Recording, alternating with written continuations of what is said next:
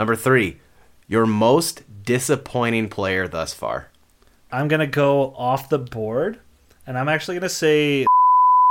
What? Yes.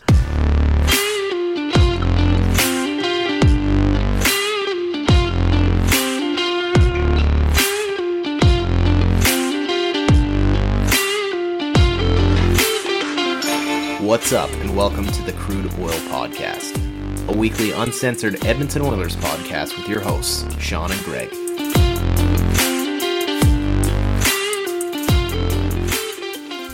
What's up, and welcome back to the Crude Oil Podcast. It is episode number 30, the Bill Ranford episode. And I mean, we could go on this list for days. I mean, I don't know about days. There's, 9 players, all of which are goalies? Yeah, I know, but name another number that we've got that's more consistent with, actually, meh players. That's true. Or better than meh players, rather. Then again, is Ben Scrivens better than meh? Is UC Markkinen the professor, better than meh? He was the golden child in a single game. To be fair, he'll go down in, Edmonton Oilers lore just for that one game against San Jose. Absolutely. Well, welcome back. Happy New Year, Sean. Good to see your face. Glad we're doing this in person. Yeah, I'm sure people who are regular listeners are happy to be hearing regular voices this time around. So it didn't sound great last week. We're not hiding that. We found out that the other person that recorded this podcast had a 10 times better sounding episode. So I think we learned our lesson. There was a mixture of miscommunication and mixture of last second panicking when it wasn't sounding great, and I forgot that I recorded it as well. Well, this is why we don't get paid for this yet. Exactly. Lots to talk about this past week. A bunch of games. I'm going to be honest, I was in a shit mood leaving work. I was in a shit mood after the Oilers game last week, and looking at this list, it just puts me back in a shit mood. I'm trying to be one of those people who doesn't let hockey impact their mood. So, obviously, I'm mad about the way the team has been playing.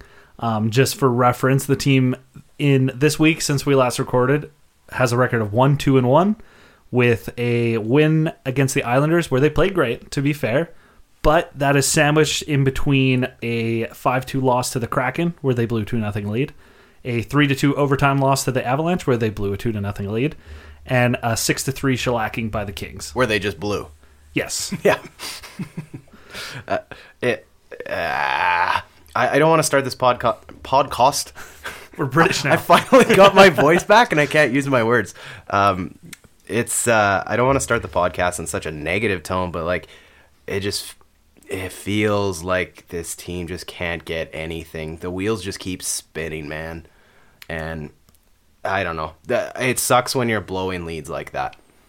The blown leads, to me, especially the 2 blown leads essentially in a row with that Islanders game, whatever.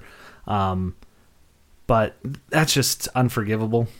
Of those 2 games, before we get into all the other stuff, of those 2 games that you blew a 2-0 lead in, which one hurt the most to you? I'm going to say the Avalanche game. Yes.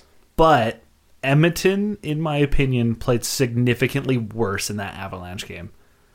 The whole time I was watching, it felt like the only reason it was even remotely close was Stuart Skinner. That's why I think it felt worse for me, is how well Stuart Skinner played that night.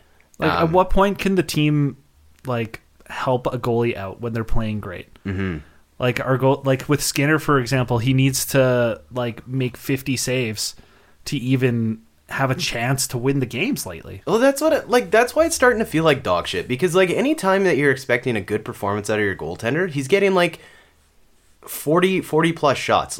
We can't get a stellar performance out of our goaltending duo under 20 shots. It just doesn't happen. And I think a lot of it just has to do with the quality of chances that they have. Well, and the quality of the chances, they all come from the goddamn decor and their complete brain farts in the defensive zone. Yeah, I'm getting over this. It's getting old, man. I watched through the highlights this morning of all these games just to refresh myself, and it felt like every single goal was a complete collapse by the team that resulted in a grade A chance for the other team. Where, to be fair, say in the Colorado game, Skinner was saving like 90% of those. Right. But eventually they were going to score a couple of those. And you see the McKinnon goal and especially the Makar goal as well. Like, what are you going to do when the team just gives up on the play, has terrible gap control, just doesn't put in an effort, gives the puck away, fails to clear the puck? And it's the same thing night in, night out. Nothing's changing. Yeah. Which, at the end of the day, that's the thing that is, I'll say, scaring me the most about this team, is it's the definition of insanity where they're doing the same shit over and over and over again. No signs of improvement. Well, so that's why I think this is a good segue. I know we've got a lot of stuff to talk about, but this is top of mind to me, and I'm not sure whether or not you got to see it, but the game against LA last night, and you talk about the team giving up. Like, I don't know if this is sinking into Connor McDavid's game. I don't know if it's sinking into Draisaitl's game, but you can start to see the frustration on their team. Obviously, the closed-door meeting that they had earlier this week, they're not happy with it, but I think they were down 5-3 at that point in the third period with a power play, like 4 minutes left in the game. And McDavid and Draisaitl, like that top unit was out there, and they couldn't get anything going. Like 3 entries into the zone, absolute dog shit effort, and nothing got set up. And then I think there was like close to 55 seconds odd left in the power play, and Bouchard's sitting there at the top of his own like circles waiting for them to come off. Connor McDavid's just like skating with no effort back to the bench. I'm not putting all of the blame on that, but it just looked like a group that was just fed up. You see Draisaitl skate in. I swear to God, they wasted like 15 seconds getting a fucking line out on the ice with Bouchard just standing there. Like, are they giving up on each other? Are they just frustrated? I don't know. I would argue that the top players maybe are getting frustrated with everybody else at this point, especially when like they're pulling the offensive load, for example. You'd hope that guys like McLeod, Yamamoto, Derek Ryan, these guys can pull the defensive load, especially on the penalty kill, for example, where even McDavid and Draisaitl are getting some PK time. But they really just aren't. Like, if you look at these losses that they had, it's like Edmonton scored 2 goals, and 3 goals. Like, with the way that they've been playing, that's not enough to win a game. They need to score 4 goals or more, really, to be competitive in any of these games. And I'm willing to look at the Kings game last night and brush it off as, like, just a special teams disaster on both ends. Yeah.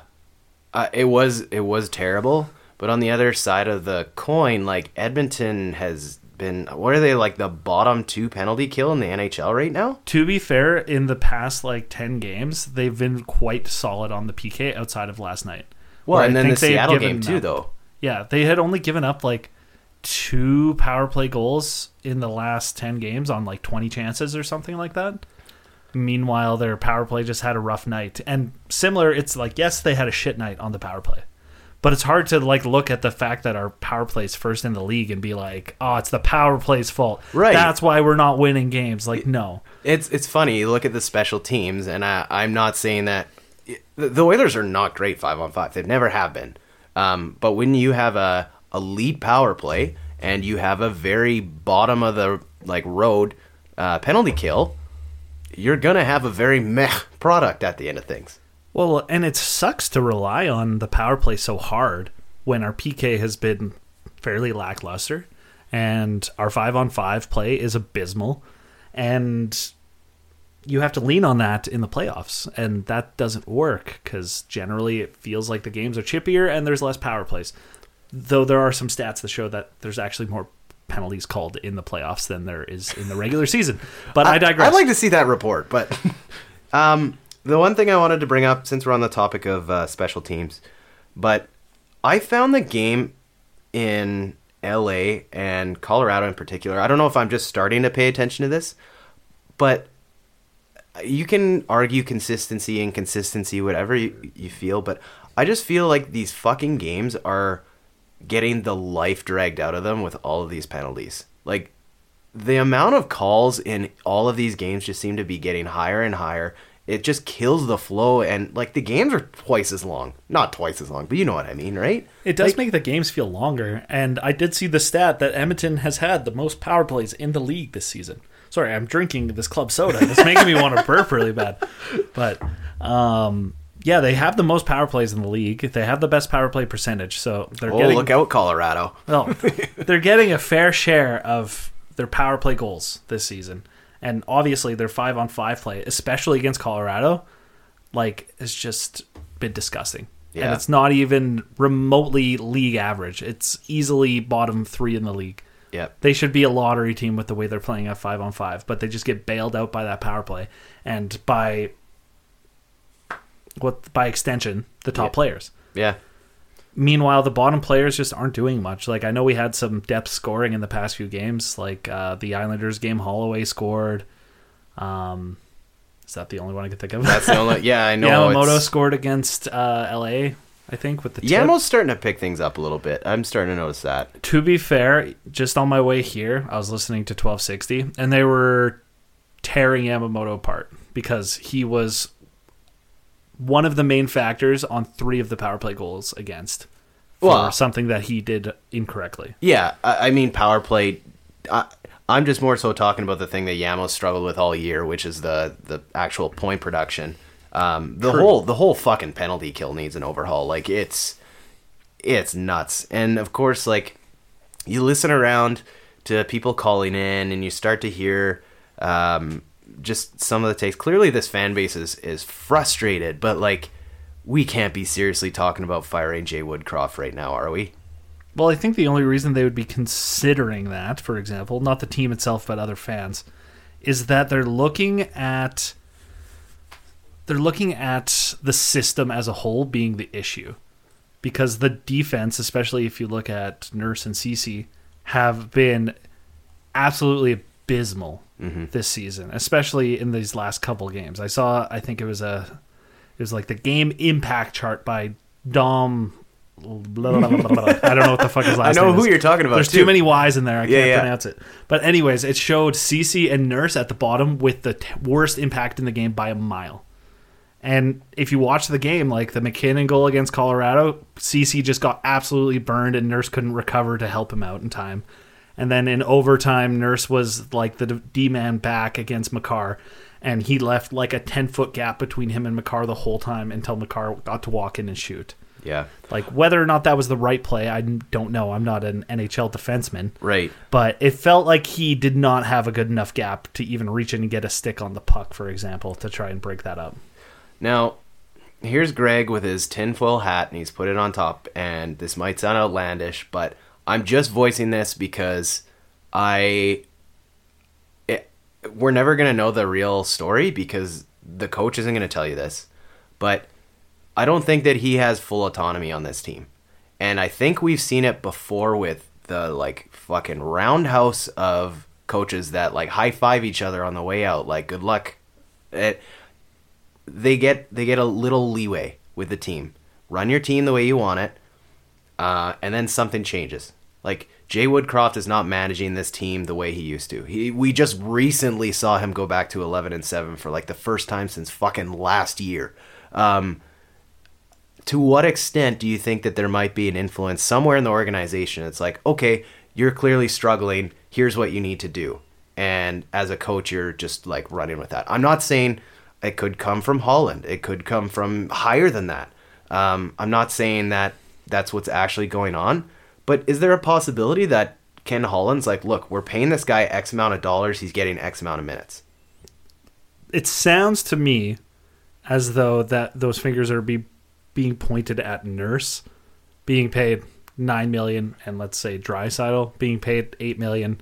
Be like, these players are going to be in all situations. Nurse is going to be on the number one pair. Look at the playoffs last year. He may not have been physically capable to be our number one defenseman, but they're like, he's being paid the big bucks. He's going to be playing those minutes. Right. And you might be right. I don't know if it's Holland, but it feels like there's at least pressure from ownership somewhere or upper management. You could even look as high as Daryl Cates or Bob Nicholson, for example. I don't know how hands-on those guys are with the team.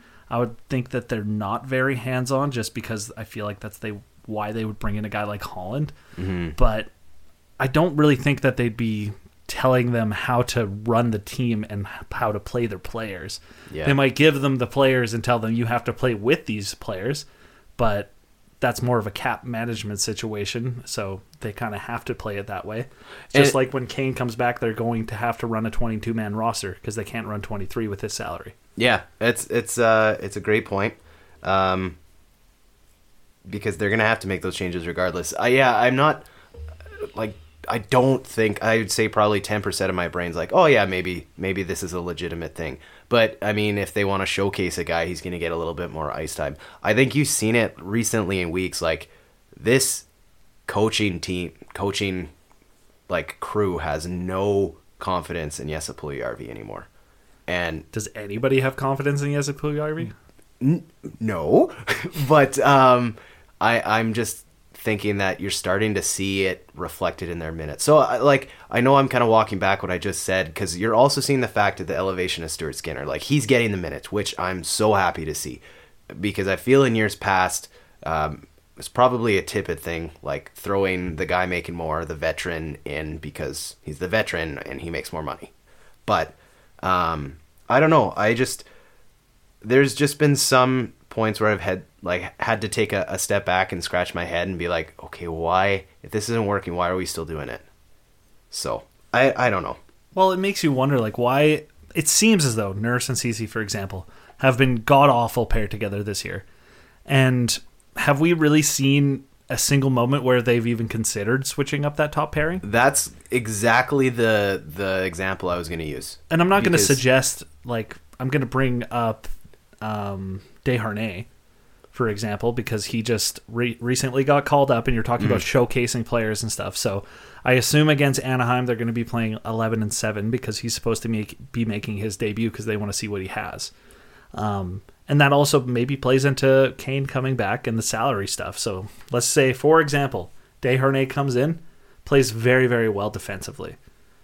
Would they consider trading one of those right-handed defensemen of theirs, playing Desharnais with Nurse or something like that? I'm not saying that he should be playing top pairing minutes, but let's just say a perfect world. Then that gets rid of some salary. They can play 23-man roster because Desharnais' salary is significantly less than any of Ceci, Bouchard, and Barrie. And that kind of solves all their problems. But I feel like, once again, that's a Band-Aid situation and a hope and a prayer, just kind of like the season in general was. Right. Where we thought bringing in Janmark and Campbell and anybody else I can't remember. Yeah, off the top of my head, nothing. Like, we bring in these guys and think, yes, that's the answer. This is what's going to make the difference on this team. It's funny because, like, at the start of this year, we were so happy to be going in with the team that we basically left with last year. And I feel like it was a good thing, but maybe we just had a lot of guys working at a higher clip than they had, like, in the tank. Maybe it was an above average year for a majority of the players. Maybe this is a recession to the mean. I think some players are taking a step forward this year. True. Look at like Nugent Hyman, for example. Both of them offensively have taken a huge step forward from last year. But they also expected a lot of guys to either maintain the pace or exceed what they had done in the prior year. Like, they expected Nurse and Ceci to maintain being a solid pairing that they can match up against anybody. They expected Yamamoto and Puljujarvi to be good secondary scoring, able to put up 20 goals during the year without any number one power play time. Yeah. And these guys just haven't met those expectations. Yep, very true. On the topic of defensemen, probably the guy that we would love to come back and fill this hole, Oscar Klefbom. We do have an update, well, at least from the, what are we, third, fourth hand at this point? Yeah, pretty much. So I can't remember who this tweet was by, but they chatted with Adam Larson, who had recently met up with Oscar Klefbom during the summer, and saying Oscar's doing well, and he's pretty much just wrapping his head around what he's going to be doing after hockey. So I think, all in all, it kind of closes the book on anybody with that very, very stretch of a hope that Klefbom's going to come back. It's not going to happen. Yeah. She's moved on. It's okay. It's time for us to move on. It's time for us to move on. I mean, good for him. It's just one of those things I think we're going to always look back and go, what if, with him? Well, of course, because like people look at it and they're like, what if Klefbom was healthy? meaning less pressure on Nurse. Would that mean Larson would have stayed? It just brings a lot of comfort to people's minds, especially on the D, because we just don't have any answers. Which kind of brings up, what do you think is the answer at this point? Yeah. Like, as just an overarching, like, what can they do in the next, let's say, month to improve their situation that will significantly, like, improve the team as a whole? Like, so this is going to sound like a very aged take, I think, because it's not sexy, but I think the Oilers are going to be in this little kerfuffle bubble for a little bit, because I think the team's going to...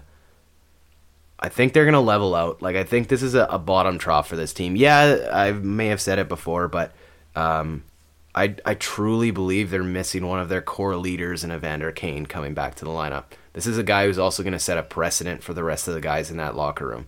Because if you've got more people talking shit in that room and more people that are talking shit that can back it up, I think you're going to start seeing things like... You shouldn't have Jesse Puljujärvi leading your fucking team in fights right now. Hey, to be fair, he's tied with Kostin now. He's still. And maybe Hyman. Actually, I think Kostin might be first now, and then he's tied with Hyman for second from all those abundant fights that happened last night. Yeah. But my thing is, I think the Oilers need to hold off and wait on Kane. If that means they're a 500 club, then I know we've got a bit of an update. But I don't know. Like, it's one of those things that I think if you throw all of your like eggs into one basket and make a trade right now, we're still 2 months away from the trade deadline. How many teams are going to drop out of the playoff picture in the next 2 months? Who's going to pop up as available? I mean, you're not wrong that some teams might be out of it by that point and be looking, but Edmonton might be one of those teams. Yeah, it's true. It's true. They might be looking to sell because they're like, well, we're probably not going to make it. Fuck it. And the reason that I'm saying hold off is you get Evander Kane back. You've got to, just jumping ahead here, word that he could be ready as early as the 19th against Tampa or the 21st against Vancouver. So a couple more weeks. You get Evander Kane back. You get a couple. Even if you have to pull the trigger like 2 weeks before the deadline, you have a better idea. I just don't think you've got too much stuff in flux right now for the Oilers to make a significantly meaningful move right now. I don't know. What's your thoughts? What do they need to do? I mean, I think they just need to get their heads on straight, honestly. Like, I know the defense are more capable than they have played. I honestly do not understand how they have been playing mentally, just making these brain dead plays. Mm-hmm. That, like, to be fair, you're not going to see me out there doing it, but like these guys are NHL players and they're playing like junior players. We made the comparison in the last podcast that like is like, does Edmonton's team play defense like a junior team, or do junior teams play defense like Edmonton? Because they look like they just fly by the seat of their pants and don't know what's going to happen next. On-man rushes everywhere because guys are caught out of position constantly. Mm-hmm. It just doesn't make sense. And then it comes down to, like, is it a system thing? Do you look at, I'm not going to say firing Jay Woodcroft, but, like, what about Dave Manson? He's supposed to be running the D-core. What is he doing to this D-core that's apparently not working? Right. Like, what is he talking about? Like, with a guy like him, he was like a shutdown physical defenseman when he played. And yet somehow he's got guys like playing so offensive to the point where it's a detriment to this team. That's why I'm laughing. It's such a like complete opposite of what he played. Yeah. It just doesn't make sense. Like, at this point, he just needs to look at a guy like Nurse and be like, just play how I played. And you should be okay. Here's the tapes, bud. Yeah. And like, hey, Nurse will watch those tapes. That's kind of his thing. But it just doesn't make any sense to me what's going on with this team, to be perfectly frank. So, and like, they're sitting second wildcard position with 45 points, just ahead of Nashville and Colorado, who have 3 games and 4 games in hand, respectively. So all the people screaming, Holland needs to do something now. It sounds like the both of us are like, just let's hold off a couple weeks. Am I wrong in that assumption? I just don't think trading for one player, like let's say we trade for Gavrikov, I just don't think that's going to make or break the defense because it feels like a systemic issue throughout the entire decor. Well, that's the thing. That one player's not going to fix. Yeah. Are you going to bring another guy and then get him to play like our defense plays? Like, I don't know. Yeah, it just doesn't seem like it's going to work. Maybe they bring in another guy and it's a quick jolt for a couple weeks where the guys like all come together around this new guy. But unless you're bringing in like somebody who's a top pairing defenseman or something, it's not going to make a difference. Yeah. I hate to say it, but it's just not. Yeah. Yeah, they're you eventually rub off on the people that you surround yourself with, and I mean, you're not going to get a guy who's standout come in and then just everyone's like, oh, holy shit. Like, it's just going to take time. I think it's going to take a little bit of time. I'm going to add to that is not to say that the Oilers need to add. I believe they truly need to add, but just not right now. I just don't think it's beneficial. Moving on to just some minor notes here. The Edmonton Oilers signing Justin Bailey. It's kind of, I didn't know what the hell was going on there because they sign him, then he gets, it's just a depth signing, right? Yeah. Like, and then sending Hamblin down too. I figured there'd be a like 1 in, 1 out thing, but. Yeah, I think Bailey's just played really well, and they wanted to give him an actual contract. Yeah. Maybe have him be one of the Black Aces, assuming we make the playoffs. Who knows? Absolutely. One thing I want to get into, we're talking about these next couple weeks and how beneficial it can be to some people, and I think the clouds and the stars and the planets have aligned. If there was a better fucking time for Jack Campbell to find his game, it's right now. Well, he's going to get the chance. Yes. Because Stuart Skinner is back in Edmonton. They're still on their road trip for the birth of his first child, which should be sometime soon, if it hasn't already happened. Meaning that Campbell is going to be getting the start probably against both Anaheim and San Jose with Picard backing up. Yes. And who knows, he might even get back-to-back because they play Friday, Saturday. Yeah. So. Any expectations from Campbell? Other than letting in the first one of 3 shots? Let's be optimistic and say that he plays really well. I think in, let's say, the next 3 games, he starts 2 of them. I think in one of them, he plays very solid. Team wins. Another one, he plays very solid, but the team falls short and can't win the game, so they lose like 3-2 or something like that. I think just knowing kind of the player Jack Campbell, I guess I don't know him at all, but I think he's the type of guy that if you can take a couple starts for him and you don't have that pressure behind you, like Jack Campbell, his entire career has been people pushing him from behind, and I mean, he's succeeded at some points, but he's struggled a lot, and he's had an uphill battle like for his NHL career. He doesn't. No offense to Calvin Picard, but if this team manages their players the way they have in the past, I don't see Calvin Picard really getting a look here.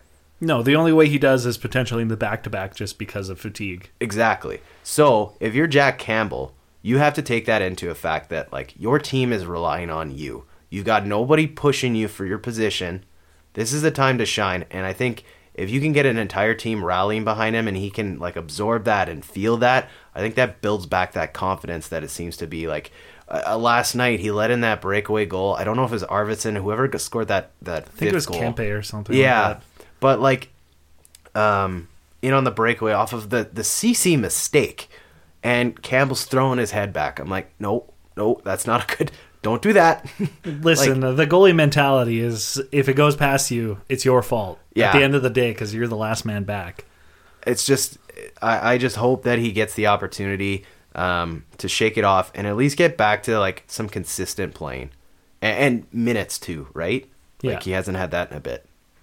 Yeah, I'm trying to be optimistic, and I hope that he plays quite good. It'll be interesting because he'll have the rookie D-man Vinny Desharnais in front of him.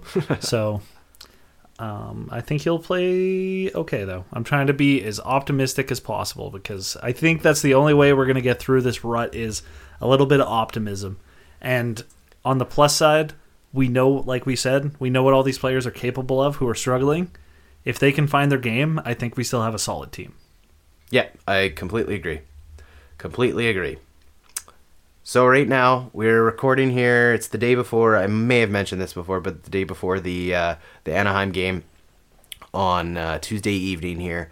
That puts us through 42 games of this season. So we're just eclipsed the halfway point. You're sitting at a 536 point percentage. Like, this team's got a ways to go. I mean, if you look at top place, you're really only 11 points out, and they've got games tied, I guess, with Vegas. Seattle's really the only team that's outplaying like percentage points. They're sitting in second and they're pushing for first. So if we're looking at where the Oilers are right now, you've got 40 games remaining. You're 11 points out. You still got to play a bunch of those teams ahead of you a bunch of times. Other than Calgary, I think we still got the rest. Well, I guess Seattle's done now too, but well, we have one game against Seattle in a week. That's right, yeah. But you've got some chance to move up and especially get those points against those teams. I don't think it's out of reach for them to be second, third in this division at all. I don't think it's unreasonable. I don't like. To be fair, if they figure their shit out, they're not so far back that first is not out of the question in the division. Like, obviously, it's a huge stretch, and it's probably not going to happen. Mm. But with what we know the team's capable of, they can do that. Yeah, and just to that point, kind of that grouping of the shuffling teams, like the Oilers are at the bottom of it. Mm-hmm. And then the rest separates them. Like, Vancouver's what, 7 points behind them? They are currently 8 points, but they have 3 games in hand. Yeah. So, I mean, it's not unreasonable. But before we look at the next half, I want to take a look at our mid-year report card. Okay. So, I'm going to field you some questions, and let's see how you handle them and what you think. So, we'll start with pretty easy one here, but your most impressive player thus far this season. Well, obviously you have to say Connor McDavid, but I'm going to rule probably all of your questions that say not including Connor McDavid. Do we want to knock those two out? Him and Draisaitl? I don't want to knock Draisaitl out. Okay, no, that's fair. Just in case, because I don't know what kind of questions you have coming towards me. Fair. But I will put Stuart Skinner as my most impressive player. Fucker. That's what you wanted to say. Yes. Yeah.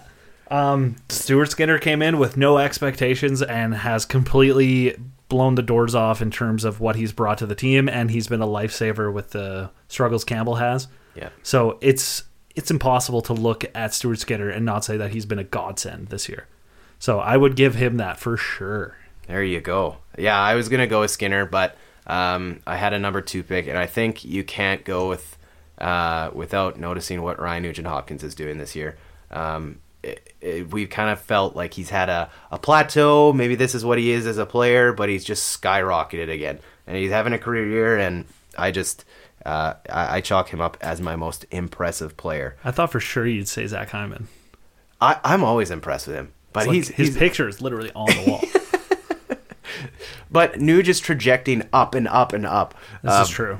A little bit more steep. Number 2, your most underrated player this far for the recognition that they're getting this year. Most underrated player. Let me take a quick look. I know. There's a lot of different routes you could go here. Oh. I hate everyone. Jeez. Well, it's kind of like this question's hard because you have like I'm not going to say overrated players, but the like highly rated players with like your top 4 and Stuart Skinner essentially. So the most underrated player on the team, I'm going to go with, God, this is way harder than I thought it was going to be.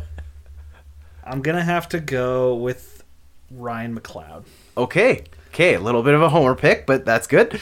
I mean, in terms of like underrated players, I think Ryan McLeod is still, he doesn't get the opportunities that I'd like him to get. Yeah, he's the underdog for sure. I'd like to see him get some like shifts in the top 6 to maybe try and flex his offensive acumen a little bit instead of being like stapled to some of the, let's just say, less talented players on the team. Because he's, for his age and his experience, he's been quite good. Yeah. for this team. I think that's a good pick.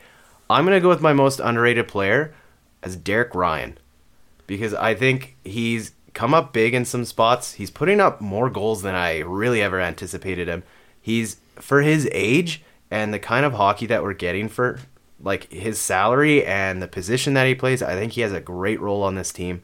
I just don't think he gets all the recognition that, a fourth liner should get. And so that would be my pick. I think that's pretty fair. I think he's, in my opinion, he's pretty rated, on pace for like the 10 goals or whatever.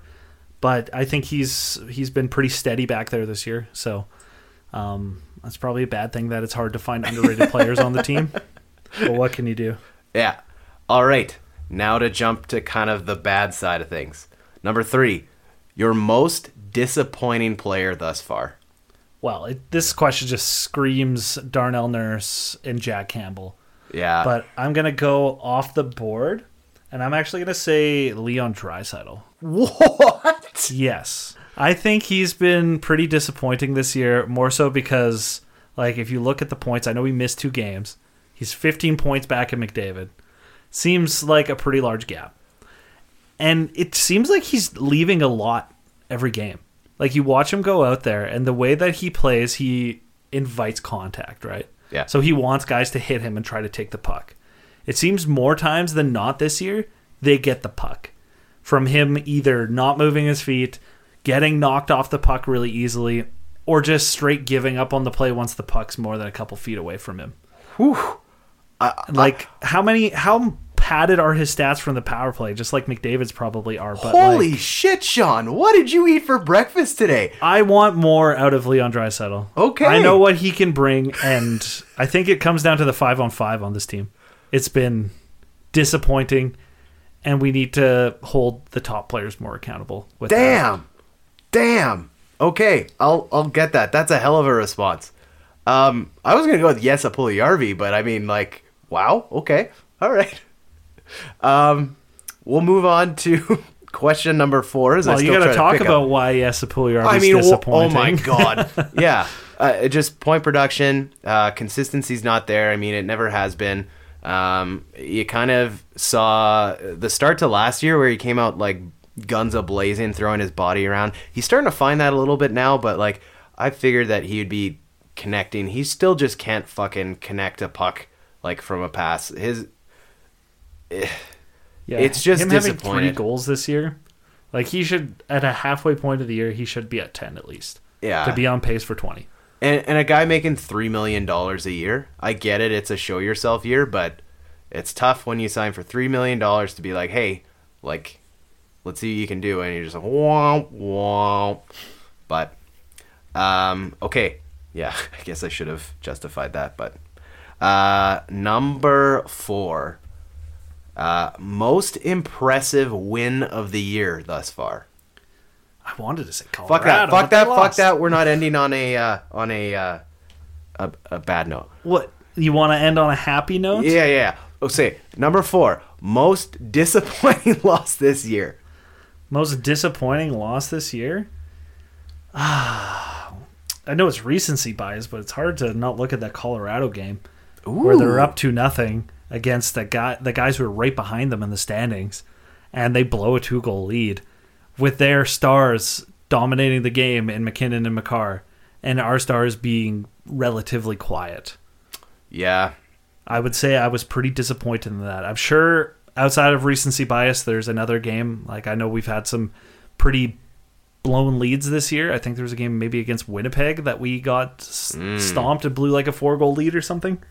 But I can't remember off the top of my head. That's the problem with putting me on the spot. I know. I have no prep time. This is good. My pick is the Saturday, December 17th game against the fucking Anaheim Ducks.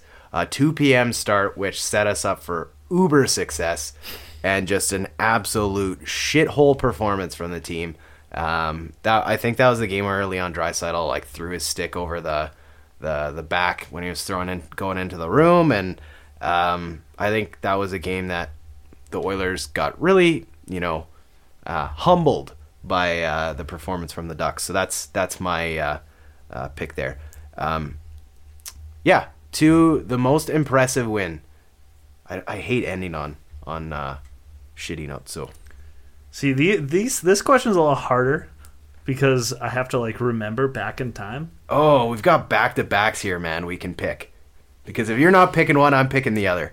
Well, you can pick first. I'm going the 4-3 win against the New York fucking Rangers. That comeback in the third period down, and you get Holloway's first goal involved. A game that I had to look down at my phone and be like, holy shit, I gotta turn this game on.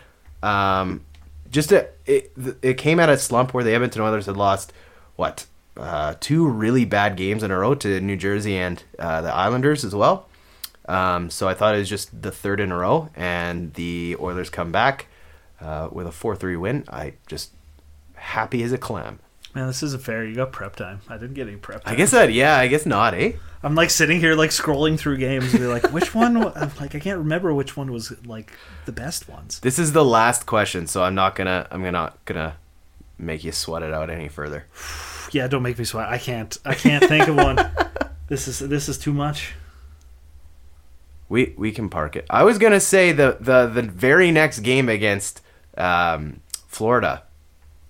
I mean, that was a good stretch of games. I'll go with the 7-2 game against Seattle. Oh yeah, because that was both well timed against 30th? a team close to in the standings, and they dominated them. They were up 5-0 before it was even like Seattle even got a chance. So that's a solid pick. Yeah, that takes care of my little game here. I think that we've had some ups, we've had some downs, but I think the downs we always overplay them a little bit. I think we worry a little bit too much, but we have high expectations. that's part of being an Oilers fan, though, is it not? That's true. And to be fair, we haven't had too high of highs this season. Our lows have been fairly low, and the highs have not been huge outside of like games like the Rangers games. Yeah. Anything else on your end? I don't believe so. The only note that we missed was just talking about how Vander Kane is still fifth in Oilers forward scoring with 14 points in 13 games, despite missing 36 games. So a little disappointing there, but you said you didn't want to end on a low note, so do you got something positive? So the Oilers play tomorrow night against the Anaheim Ducks. Tonight, if you're listening. San Jose on Friday, Saturday against Vegas, and we'll likely record on either Sunday or Monday. So we'll have those 3 games to recap. I'm hoping that we're going to get a good turnout against Anaheim to counteract what I just said. I think these are a good stretch of games, these next 2 for the Oilers, to set them up for Saturday night. But, I mean, what's going to happen against Vegas? I don't know. I mean, I hope they come out swinging. That's for sure. And they got some guys who can swing. That's true. Are you talking fists? A little bit of everything. Yeah, that's fair. 3 fucking fights in one game? Yeah, when was the last time you saw that? I think we doubled our fight total in one game. That's insane. Maybe that's Dave Manson. Maybe. He's There just you like, go beat the shit out of everyone. That's it. It looked like Hyman was going to destroy, I think it was it Dursey. It was Dursey. He was about to start swinging, then the refs came in. It was very disappointing. Oh, he looked eager too, because I think he looked back at like Nurse and he was like, "I'm gonna fight him." Yeah, yeah. And Puljujarvi never got the chance to do anything. I know. He got immediately jerseyed and never got it past his head, so he couldn't start swinging properly. Yeah. That was pretty disappointing. But maybe he needs to start wearing a fight strap or something if he's going to be fighting so much. The Costin fight, though, holy, some haymakers being thrown around. That was some big boys. Yeah. And Costin is scary and Lemieux is a puke, so it was very interesting. I couldn't think of a better dichotomy of players to be fighting right there. You have fan favorite versus most hated. Like, I think Lemieux, though, with the team he plays for, he's generally liked by the team he plays for. Outside of maybe taking bad penalties. I just meant as an Oilers fan. But I don't know. Maybe that's the new game plan. Maybe we throw a little bit more body around, throw a little bit more haymakers. Hey, that's why Desharnais got called up. 6'6". That's true. Well, we'll add some more weight to this team, and we'll see what happens. 3 games. We'll chat with you next week.